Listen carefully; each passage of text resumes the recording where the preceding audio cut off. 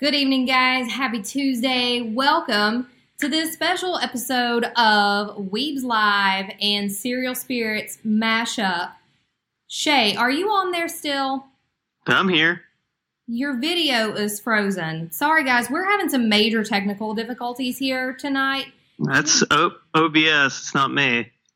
Give me just a second here because I look to be live and you look to be frozen. Hold on just a second here. You guys, thanks for watching. Please hold tight with us. We had some tech problems earlier because we have an incredibly crazy case to bring you guys tonight. If I can get Shay. Shay, are you there? I'm here. Nod. There you are. Okay. I don't know what happened. We were frozen there for a hot second. You guys, thanks so much for watching. Let's say hi to everybody in the chat room here. Ashley, Lisa, Gina, Dawn, Sam, Debbie, Kez, Darren, Ricardo, Craig, Doreen, Jason. Dawn says, I'm new to your live. Thanks for watching, guys. Darren Buss, always. You guys, we have a really, really insane story to bring to you guys tonight. It's not really true crime. It's not really paranormal. It falls somewhere in between, and it's absolutely nuts. Before we do that, a couple of quick announcements. I want to say again, a huge thanks to Jerry and Tracy Pauly for having us out this weekend to come speak with at this live podcast convention with Hillbilly Horror Stories, the Brohio podcast, and History Goes Bump. I got to get up and talk with this crowd of people that they had there in Point Pleasant, West Virginia, and we had an absolute freaking blast. So if you guys like podcasts, go over and subscribe to all of them. Hillbilly Horror Stories, Brohio, and History Goes Bump. You guys will love them just as much as we do. One last quick announcement before we jump into tonight's story. You guys, this Saturday in Nitro, West Virginia at Ridenhour Lake, Shay and I are going to be at the Festival of Fright. It is a free Halloween cryptid paranormal outdoor conference. A couple of our buddies run it. We have an absolute blast. I think this is the third year doing it. This year, I'm going to be doing a panel with Dave Spinks, who is a well-known paranormal investigator and cryptid head. We're going to be there talking about all things creepy, Halloween, paranormal. You guys come up, hang out with us. We're going to have an absolute blast. All right, so let's get back to the topic at hand tonight. I had a couple of comments in here already that this is an absolutely creepy story, and it is literally one of the creepiest unexplained deaths that I have ever researched for our show, for our podcast. Shay, have you heard of the death of Elisa Lam? Absolutely. So, okay, before we get into it, I know that this has been covered on several different podcasts, but the story is so insane that we kind of have to, I want to dive into it with you guys, and we're going to show you some creepy video. It's just insane. Okay, so let's go back to 2005 and a movie called Dark Water. Shay, did you ever see the movie? No. You didn't? No. Really? Okay, so 2005, there's a movie released called Dark Water. Stars Jennifer Connelly. She's a young divorced mother. And oh, yeah, I have seen this movie. Yeah, yes. I know you had. She and her young daughter, after this divorce, move into this kind of dilapidated apartment building where they start to have really strange activity, including these floods of dark water that come down into their apartment. And so at the end of the movie, they discover that in the water tank on the top of this building that supplies all the water to this apartment building, there's a dead body. The body of a missing girl is floating in this tank. And so it was haunting them.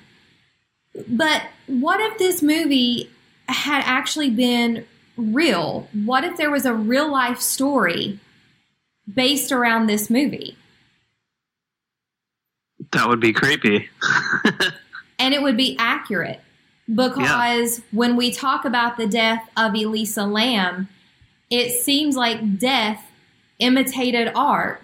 So this college student, Elisa Lam, disappeared from a shady hotel in Los Angeles in 2013. The series of events that led up to her disappearance, including an incredibly bizarre video from the night that she disappeared that we're going to show you later, and then the discovery of her body in one of the most unlikely places only deepened this mystery.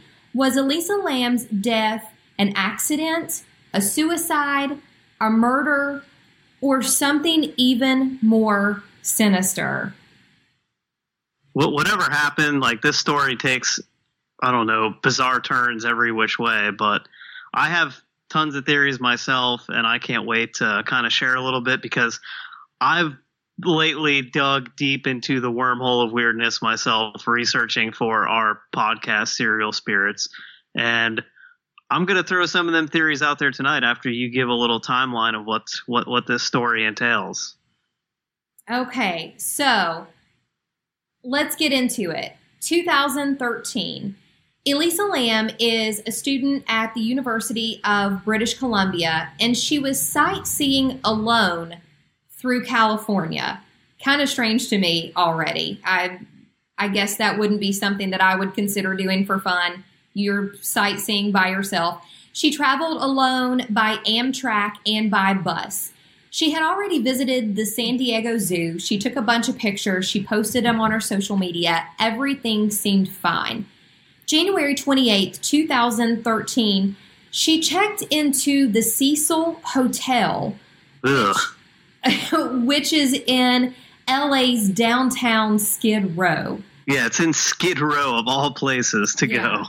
She was initially assigned a shared room, which, automatically throws up a red flag about a hotel. When you have to share a room with somebody else in a hostel-like environment, that says creepy and weird and murder to me already.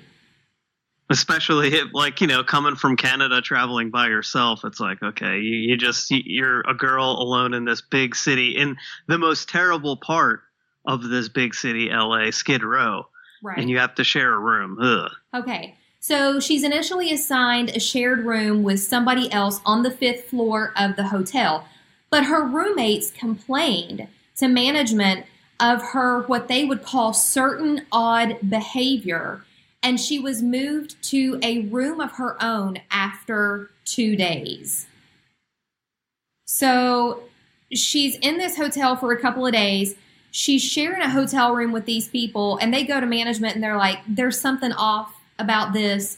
We want her out of here. And so they move her to a room of her own.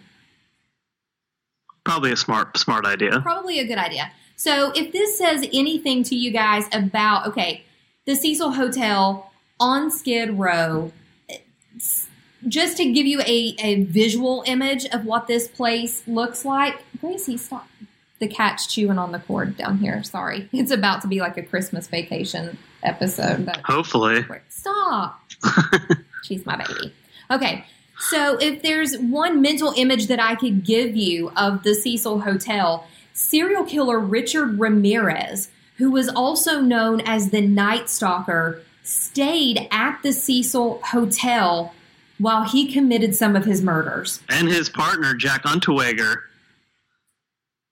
Really? Yeah, he was there with him too. They both stayed there. So that's this is the hotel that, Okay. This gives you the state of mind of where she's at. Right. This is the picture that you get. If you've ever seen pictures of Richard Ramirez, he was literally, they talked about how filthy and disgusting that he was in court, just his hygiene and all this kind of stuff. So this is the kind of place that you're looking at, the Cecil Hotel. Which is kind of weird because this was a huge, nice hotel in like the 30s. And like, Right. you know, when the Depression hit, it just kind of went under and never regained its luster. Right. So you're a young college student traveling outside the country alone, and you decide to stay in this serial killer hotel.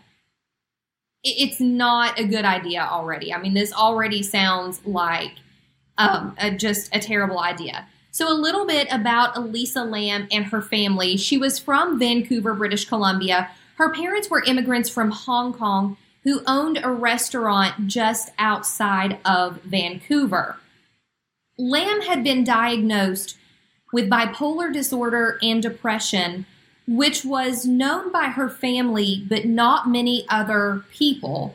She was being treated with several medications, and she even blogged about her struggles with mental illness. And so I think that's something that in their culture they didn't speak about a lot, but it seemed as if, you know, down the road that really came into play because she struggled so much with her mental illness that she wrote a blog about it. And some of her blogs were very sad. Yeah, I've never looked at her blog, so I don't really know what she wrote about. She changed her blogs around quite a bit. Some of them she did like fashion blogs, but then, and it seems like in the later part of her days, right before she died, they kind of picked up. They were a little more upbeat. But if you went back to 2012, she wrote some really dark things about her depression that were really very sad. So did she name it something? Yeah, and I can't remember what it was. It was Ether Fields or something like that? I think it was Ether Fields or something like that. I don't know if they still exist. I didn't look for them. So she's blogging about her mental illness and her struggles. Lam had contacted her parents in British Columbia every single day while she traveled. On January 31st, 2013, the day that she was scheduled to check out of the Cecil Hotel and move on to Santa Cruz, they didn't hear from her, and they immediately called LAPD to report her missing. So she had been talking to her parents every single day. On January 31st, when they didn't hear from her, they knew automatically that something was wrong, and they contacted local authorities. Plus, it would make sense. They know that she has some mental illness, too, so it's like, well, what?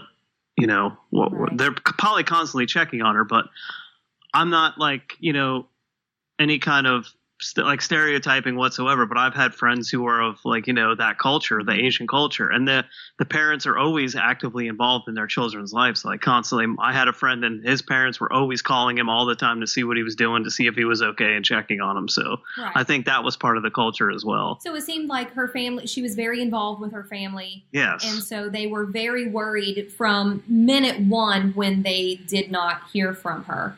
So staff at the Cecil Hotel who saw her that day said that Elisa was alone.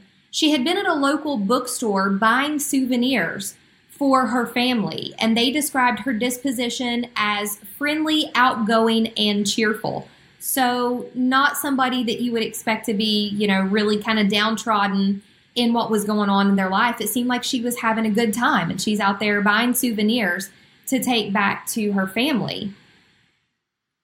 So immediately when her family calls and reports her missing to LAPD, they go out there and they start searching the building. I'm assuming they know the history behind this building and they're thinking, oh, young girl traveling alone, parents all of a sudden don't hear from her.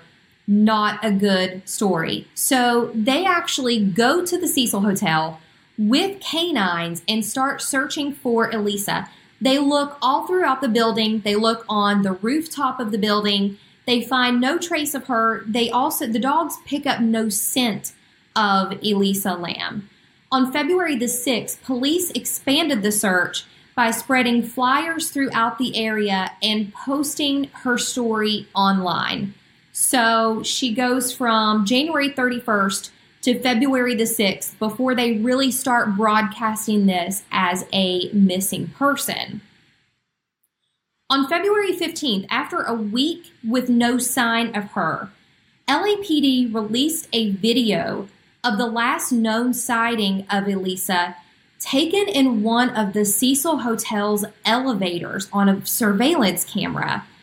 It drew worldwide interest in the case due to Elisa's strange behavior and has been analyzed over and over again.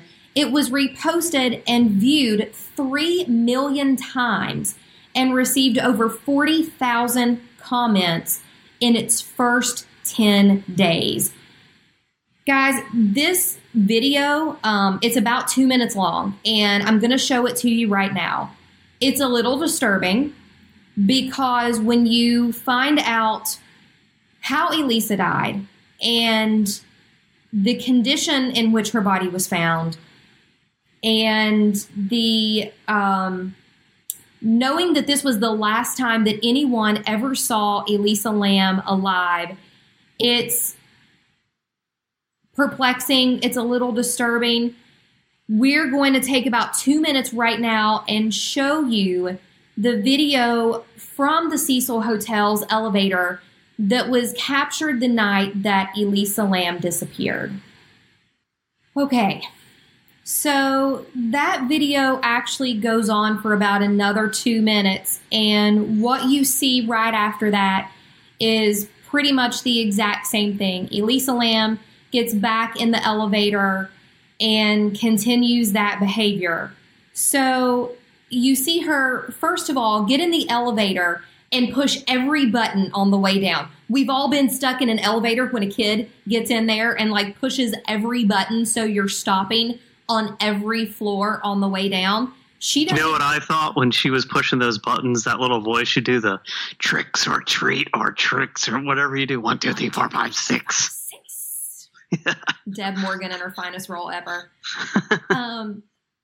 Yeah, so she gets in the elevator, she pushes every single button on the way down, and then she kind of cowers over in the corner, and then she gets out and looks around the corners like she's looking for someone. It leads you to believe originally that she's either hiding from someone, she's being chased, I don't know. And so she gets back in, she kind of cowers again, but then she gets back out and it almost looks like she's talking to someone. She's got these kind of crazy hand gestures going on. It almost looks like it's not sign language, but it's just crazy hand gestures that she's using. It appears as if she's speaking to someone, but again, this is not high quality video from, Skid Row Cecil Hotel. So her mouth is pixelated. You can't really tell what words she's actually saying. And so her whole demeanor in the video doesn't seem like she's distressed to me.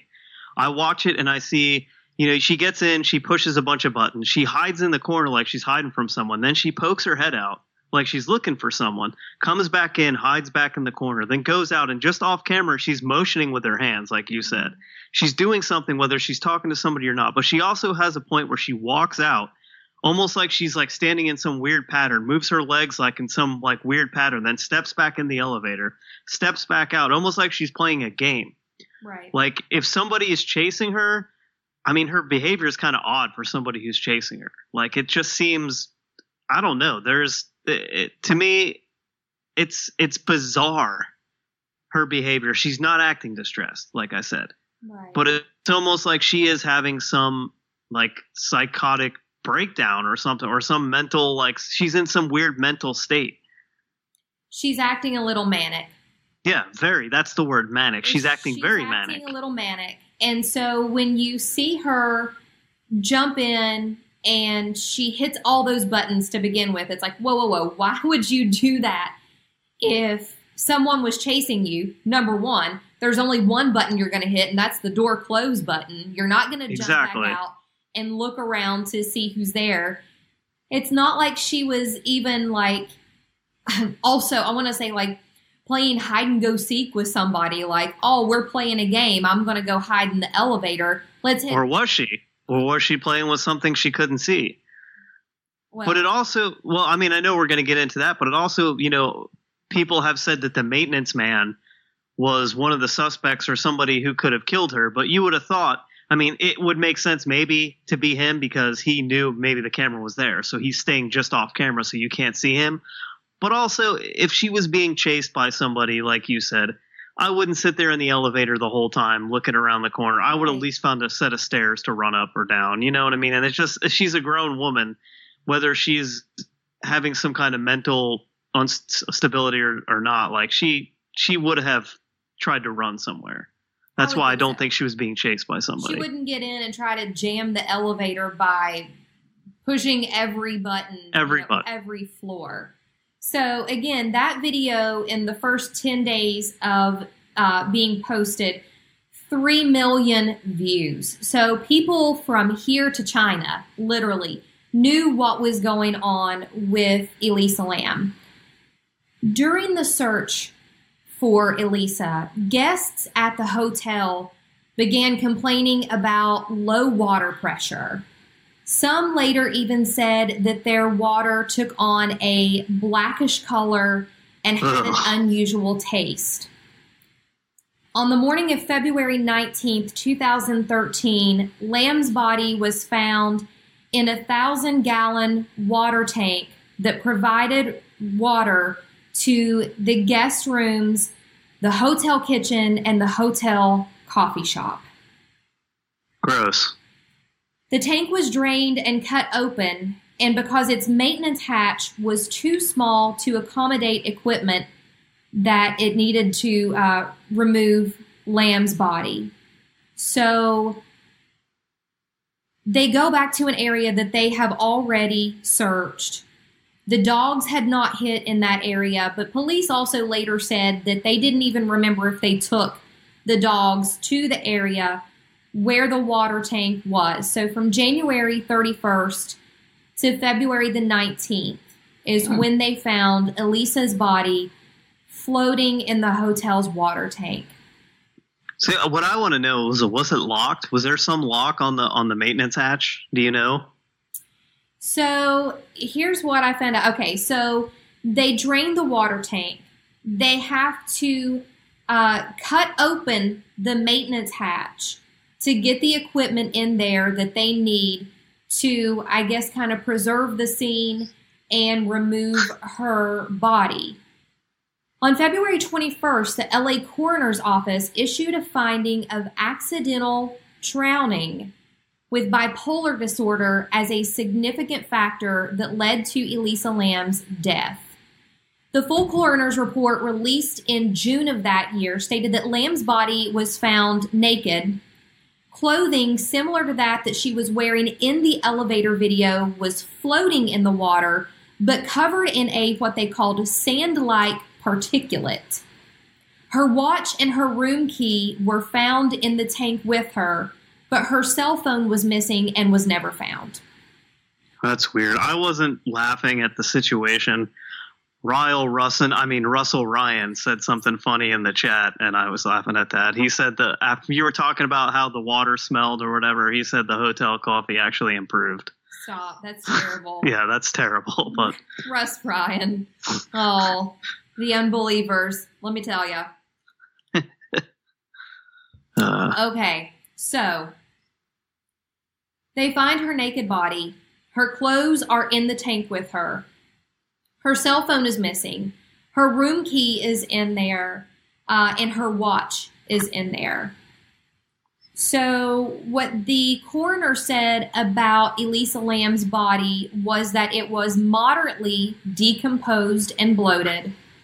There was no evidence of physical trauma, sexual assault, or suicide.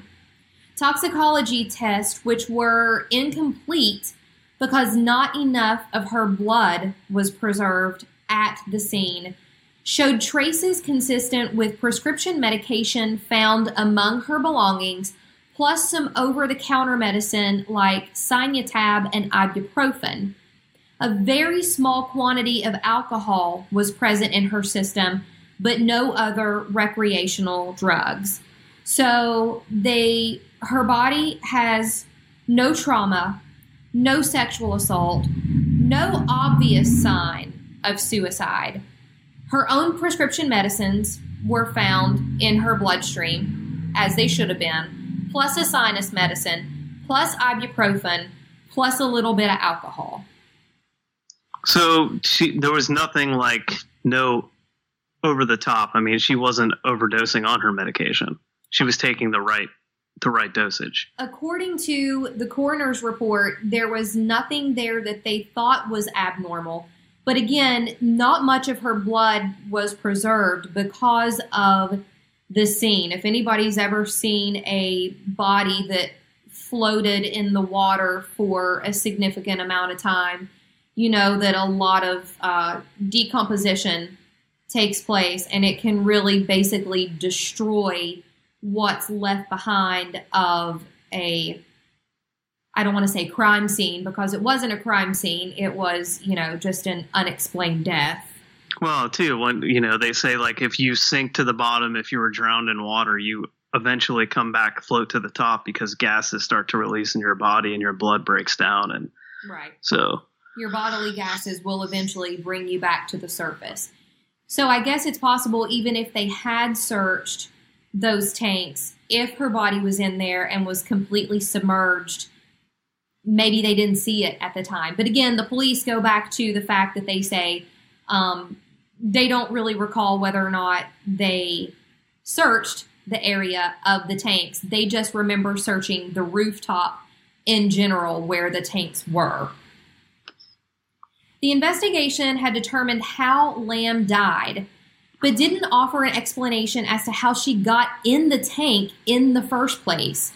Doors and stairs that accessed the hotel's roof were all locked, and only staff had passcodes and keys, and any attempt to force them open should have triggered an alarm.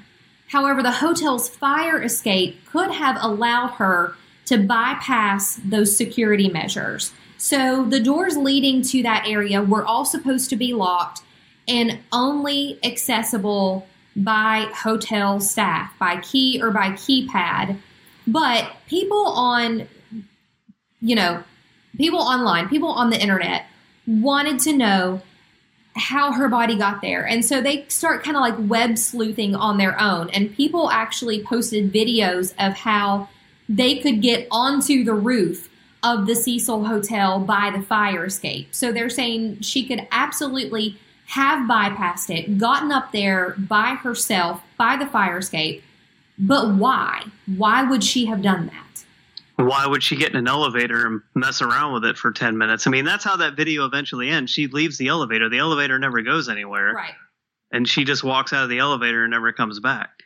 So, right. I mean, why would she be playing around in an elevator? Why wouldn't she climb the fire escape if she could? I mean, she is obviously in some state. Right. It's evident there's something very strange is going on mentally. Right.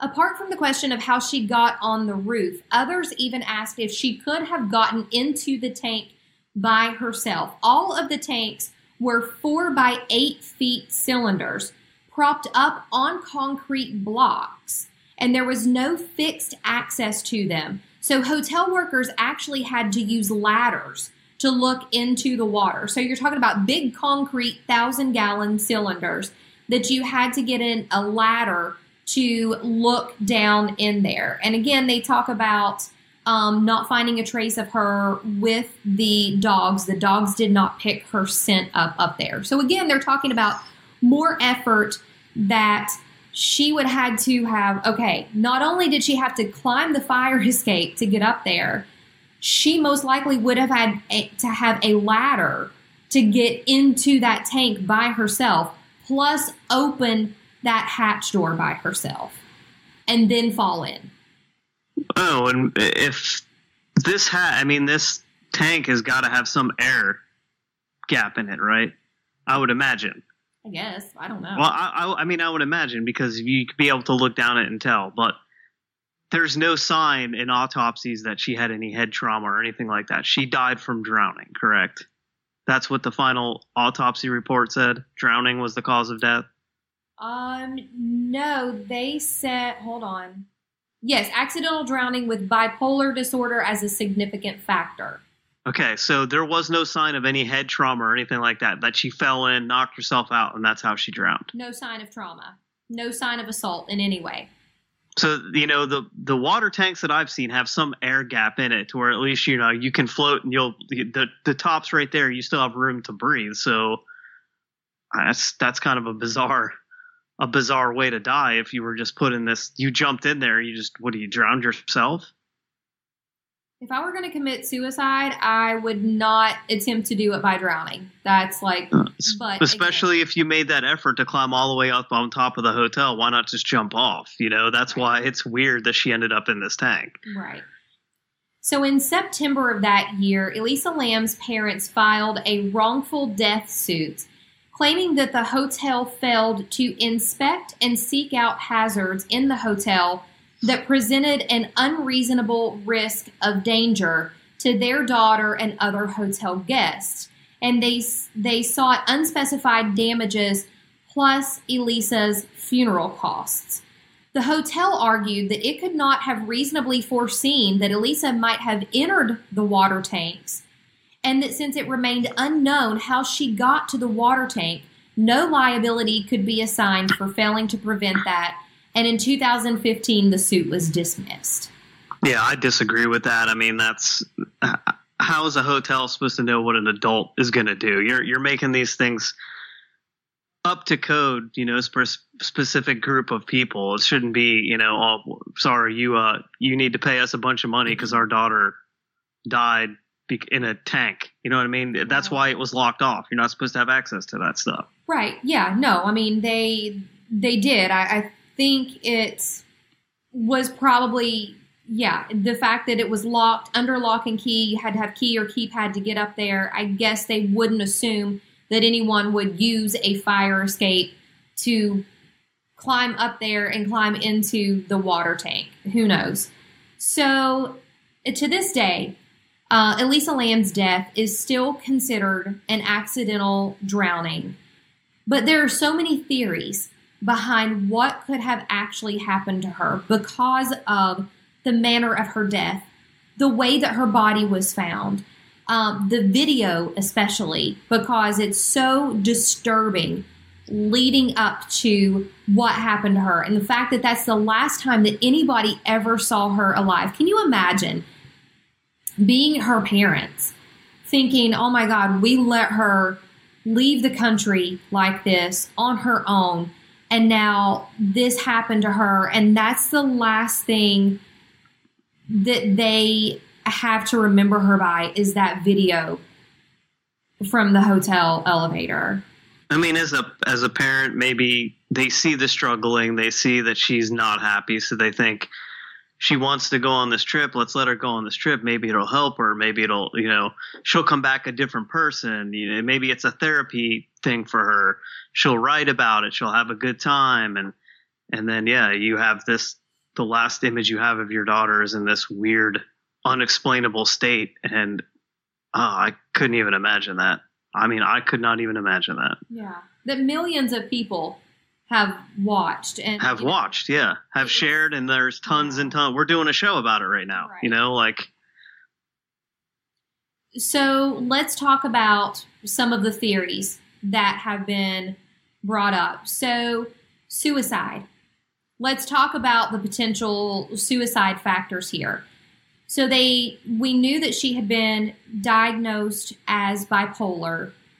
Her blog postings relayed that as well. In January 2012, in a blog post, Elisa talked about a relapse at the start of the school semester that actually made her drop from school that semester. And she said it left her feeling, quote, so utterly directionless and lost. She titled that blog post, "You're always haunted by the idea you're wasting your life." That's weird. That's a weird phrasing. Yeah. You're always haunted by the idea that you're wasting your life. And so here she is. She's dropped out of school now. We know that she was on some different medications. Yes, there was a trace of alcohol in there. And for anybody who has ever known anything about antidepressants, antipsychotic medications, you're not supposed to mix them with alcohol. It can have adverse reactions. And so, Shay, your thoughts on the suicide theory? I mean, it's a possibility, but to me, when you do these crime stories and they're unexplainable deaths, and it's almost a case where it looks like suicide, that's just what everybody wants to throw out there. It's suicide. There's no way, there's no explanation other than suicide. And I don't buy it all the time. I don't buy that, I think it's possible it was suicide, but I don't think she was in her right state of mind if she committed suicide.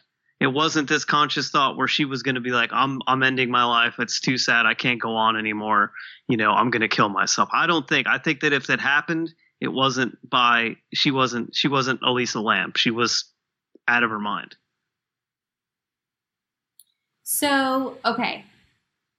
Yeah, I agree with that. I think that, I guess suicide, you can't rule that out because of her state of mind, but still, that is a really, really, bizarre, really difficult way to commit suicide. If that is in fact how you're going to do it, like you said, she could have jumped. She could have taken medication with alcohol.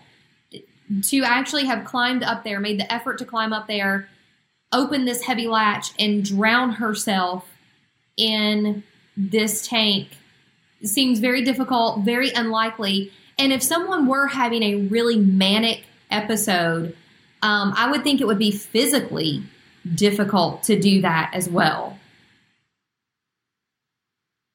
Yeah, I mean, she was messing around a bunch with the elevator. I mean, I don't know if she couldn't get the elevator to work or even knew what she was doing in that moment. So, but who's to say? But it's just a bizarre way to kill yourself. Right. A bizarre way to kill yourself. So what about murder? So let's go back to the elevator video again. It appears that at some points in this video, Elisa is stepping out and talking with someone. And also her cell phone was not found there with her. So do you think it's a possibility that someone else could have been responsible for her death? Yeah, I mean, there's all those theories going around. I think the maintenance man was one of the people who was named. I think they did a couple documentaries, and in one of them, that's who was named as the suspect. And I don't know, how far the investigation went, if they tried to trace where her phone could have been the last time it was used, when it was turned off. But yeah, it's bizarre that all her other possessions were found, but her cell phone was not. So that leads me to believe that somebody else could have been there. Somebody else witnessed this. Somebody else took her phone and did something with it, destroyed the evidence. And the fact that her clothes that she was wearing are not on her body. She's found totally nude, but her clothes are in the tank with her. Yeah. So you're telling me that she got in there. Okay, let's take the suicide thing a step further. She climbed into this tank in such a state that she is going to commit suicide, but she takes all of her clothes off first? Why? Why would you do that? I don't know. So you came into this world that way, you're leaving that way. I mean, I don't know. But to me, that lends more credence to the fact that somebody else could have been behind it. Something else happened, and they were like, oh my God, we have to get rid of her body. They dump her body in there. They dump her clothes, her room keys in there, her watch is in there. But we had to keep her cell phone to hide any type of evidence. Well, there's everybody always has secrets. Look at Dexter Morgan, prime example.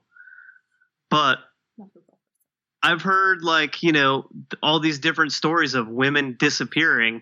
I actually listened to an episode of a podcast today where this woman, she went home for her family or her grandma's funeral. She was flying back, and on her way back, she took a cab and met somebody at a park. Come to find out, all her friends were shocked to learn that she was on almost like an escort site, trying to earn extra money, and ended up getting kidnapped and killed by some guy, but nobody knew anything about it. So maybe there was something secret going on that people weren't privy to, her friends weren't privy to, her parents weren't privy to, and it got her involved and, eventually ended her life.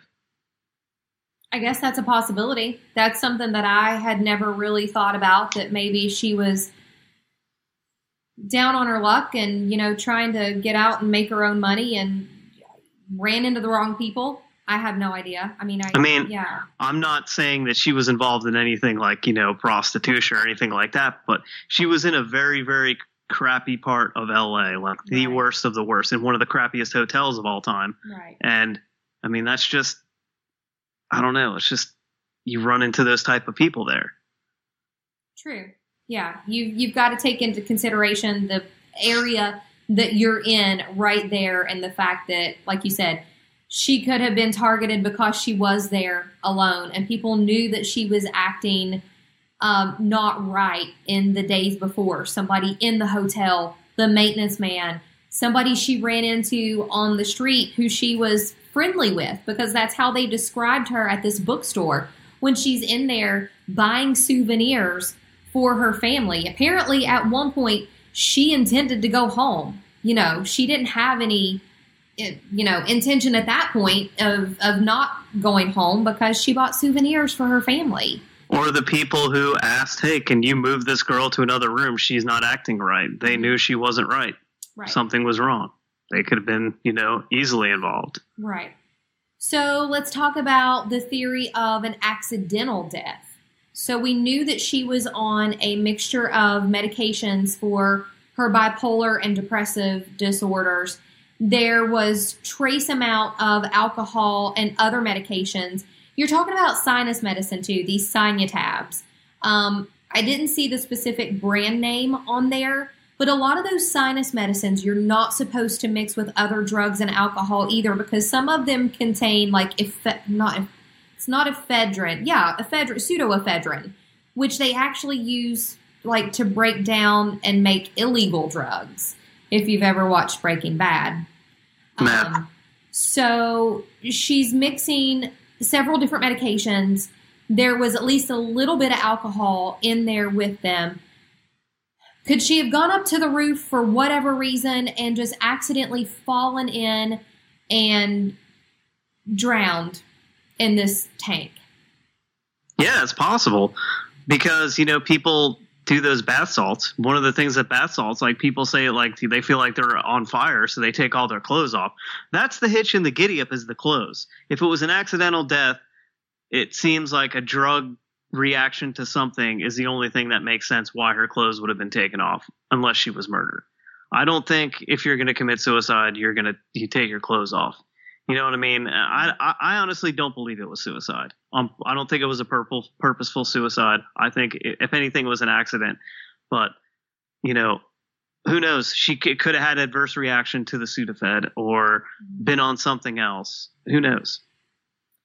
So let's go back to somebody said in the chat, metabolic acidosis.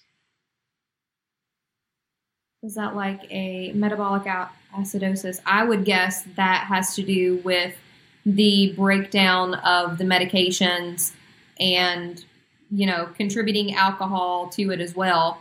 So, sorry, I was reading the chat comments there. We got so into this that I haven't had a chance to go back and read a lot of the chat comments, but people are really, thank you for commenting in here. We'll go back and see if we can get to some of them before the end of the show. So there's one more theory that you got to throw out there, because you're looking at a woman's death that almost exactly mirrors this movie, this horror movie that came out in 2005, but goes back to actually a Japanese short story. So in 1996, a Japanese short story called Floating Water by Koji Suzuki was the basis for the movie Dark Water. So the story was written in 1996. The movie's made in 2005. 2013, they find Elisa Lam's body in almost a mirror image of what happened in this scary movie. So was Elisa Lam being plagued by something otherworldly that forced her to jump in the water tank, maybe based on this story that she could have possibly heard at some point in her life? True, but I don't know. I think that's stretching. It is. But how strange is it that her body is found in the exact same way? And that's the reason that her body is found, is because as her body was decomposing and breaking down, people in the hotel literally found it in the water. Yeah, well, that would lead me to believe that there was some killer, somebody killed her, maybe was obsessed with the movie. I'm going to bring up Dexter Morgan again. There was an episode of, not an episode, there was a story of a killer who was obsessed with Dexter Morgan. He was obsessed watching that show, and he was also a filmmaker. And he made a movie. Well, he was trying to make a movie about this guy who killed people. The movie was called SK Confessions. And he would lure these people on dating sites pretending that they were female, and he actually got some guy to come, set up a whole kill room, killed the guy, cut him up, burned his body because he was obsessed with, I'm not saying it was because of Dexter he did it, but that's the way he modeled it after that. He set up a kill room and everything. So it's possible somebody was obsessed with this movie. That's stretching too, that they were obsessed with this movie and they modeled it after that because they knew there was some tank up there. But still, it's so strange that it's almost exactly the way that it happened. I mean, that's literally life imitating art in the absolute worst form and fashion that you could have ever imagined. It's pretty insane, the mirroring, how it's, pretty similar. Well, it's exactly the same. It's not even similar. It's exactly the same. So, Shay, you have your own theories. Why don't you take us through some of those?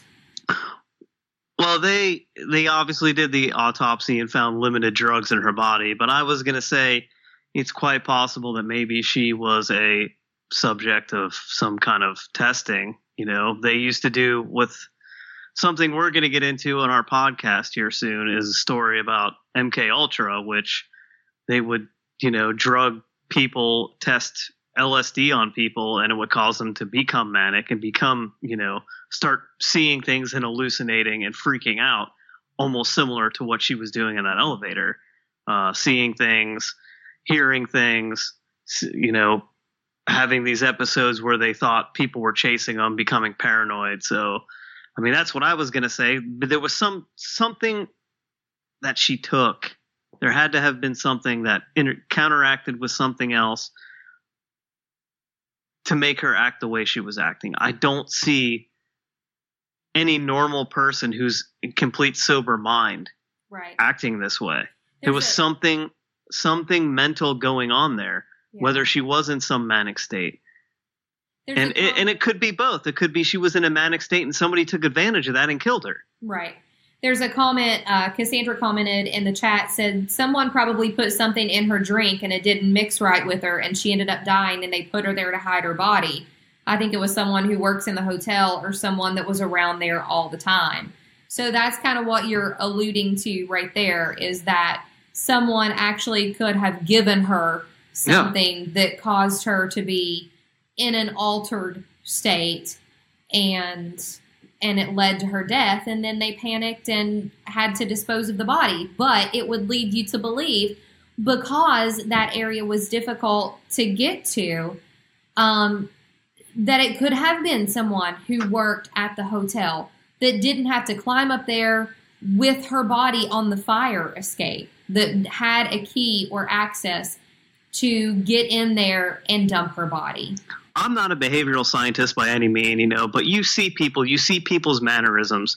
And when she walks out of that elevator, like she's talking to somebody, she's like putting her arms up, you know what I mean? Almost in like a relaxed state, like she's talking to someone, just like, hey, how you doing? I do that stuff all the time where you just move your arms around where you're talking to people. And it just doesn't look like she's in some like state where she's being chased by somebody. It's almost like she's in a playful, like looking for somebody, like, you know, Russ said it earlier in the chat, the elevator game, you know, like she's playing a game almost. It's weird. She's not acting like she's being chased. And I guess that would kind of go back to also the last people who physically saw her alive said that she was happy, cheerful, outgoing, you know, talking with them.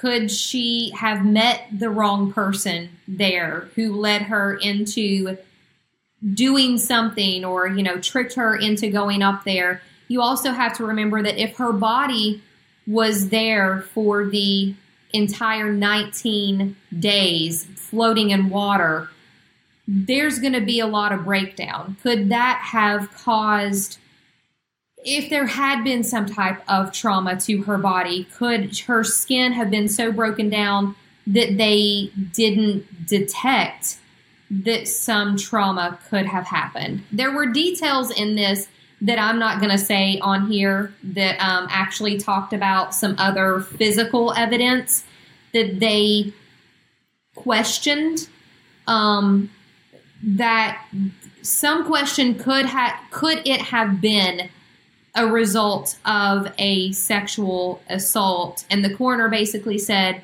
no, that could have happened because her body was in the water for so long. Yeah, I mean, I don't know. I mean, it's such a bizarre case.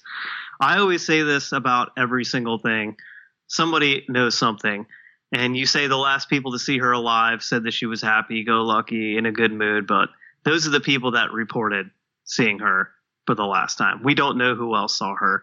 And as you know, for all we know, she was talking to somebody in the hallway who knew the camera was in there and stayed off camera on purpose. So Shay, it's almost that time. We're going to wrap it up in just a few minutes. So your final thoughts on this case, I guess from the, you know, LAPD standpoint, this is pretty much a closed case.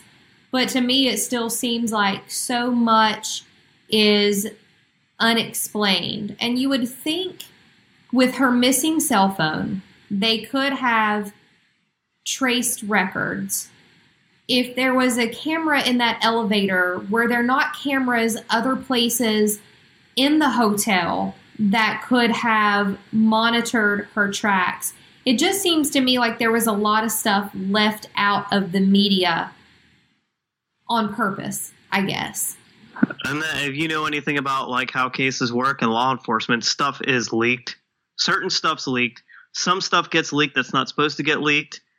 But sometimes law enforcement does leak certain parts of this investigation, and other parts they leave secretive, because if they kept somebody or figure out what happened in this story, all these details that certain people shouldn't know but know all of a sudden become suspects. So I think there is stuff that was left out, stuff that we're not privy to.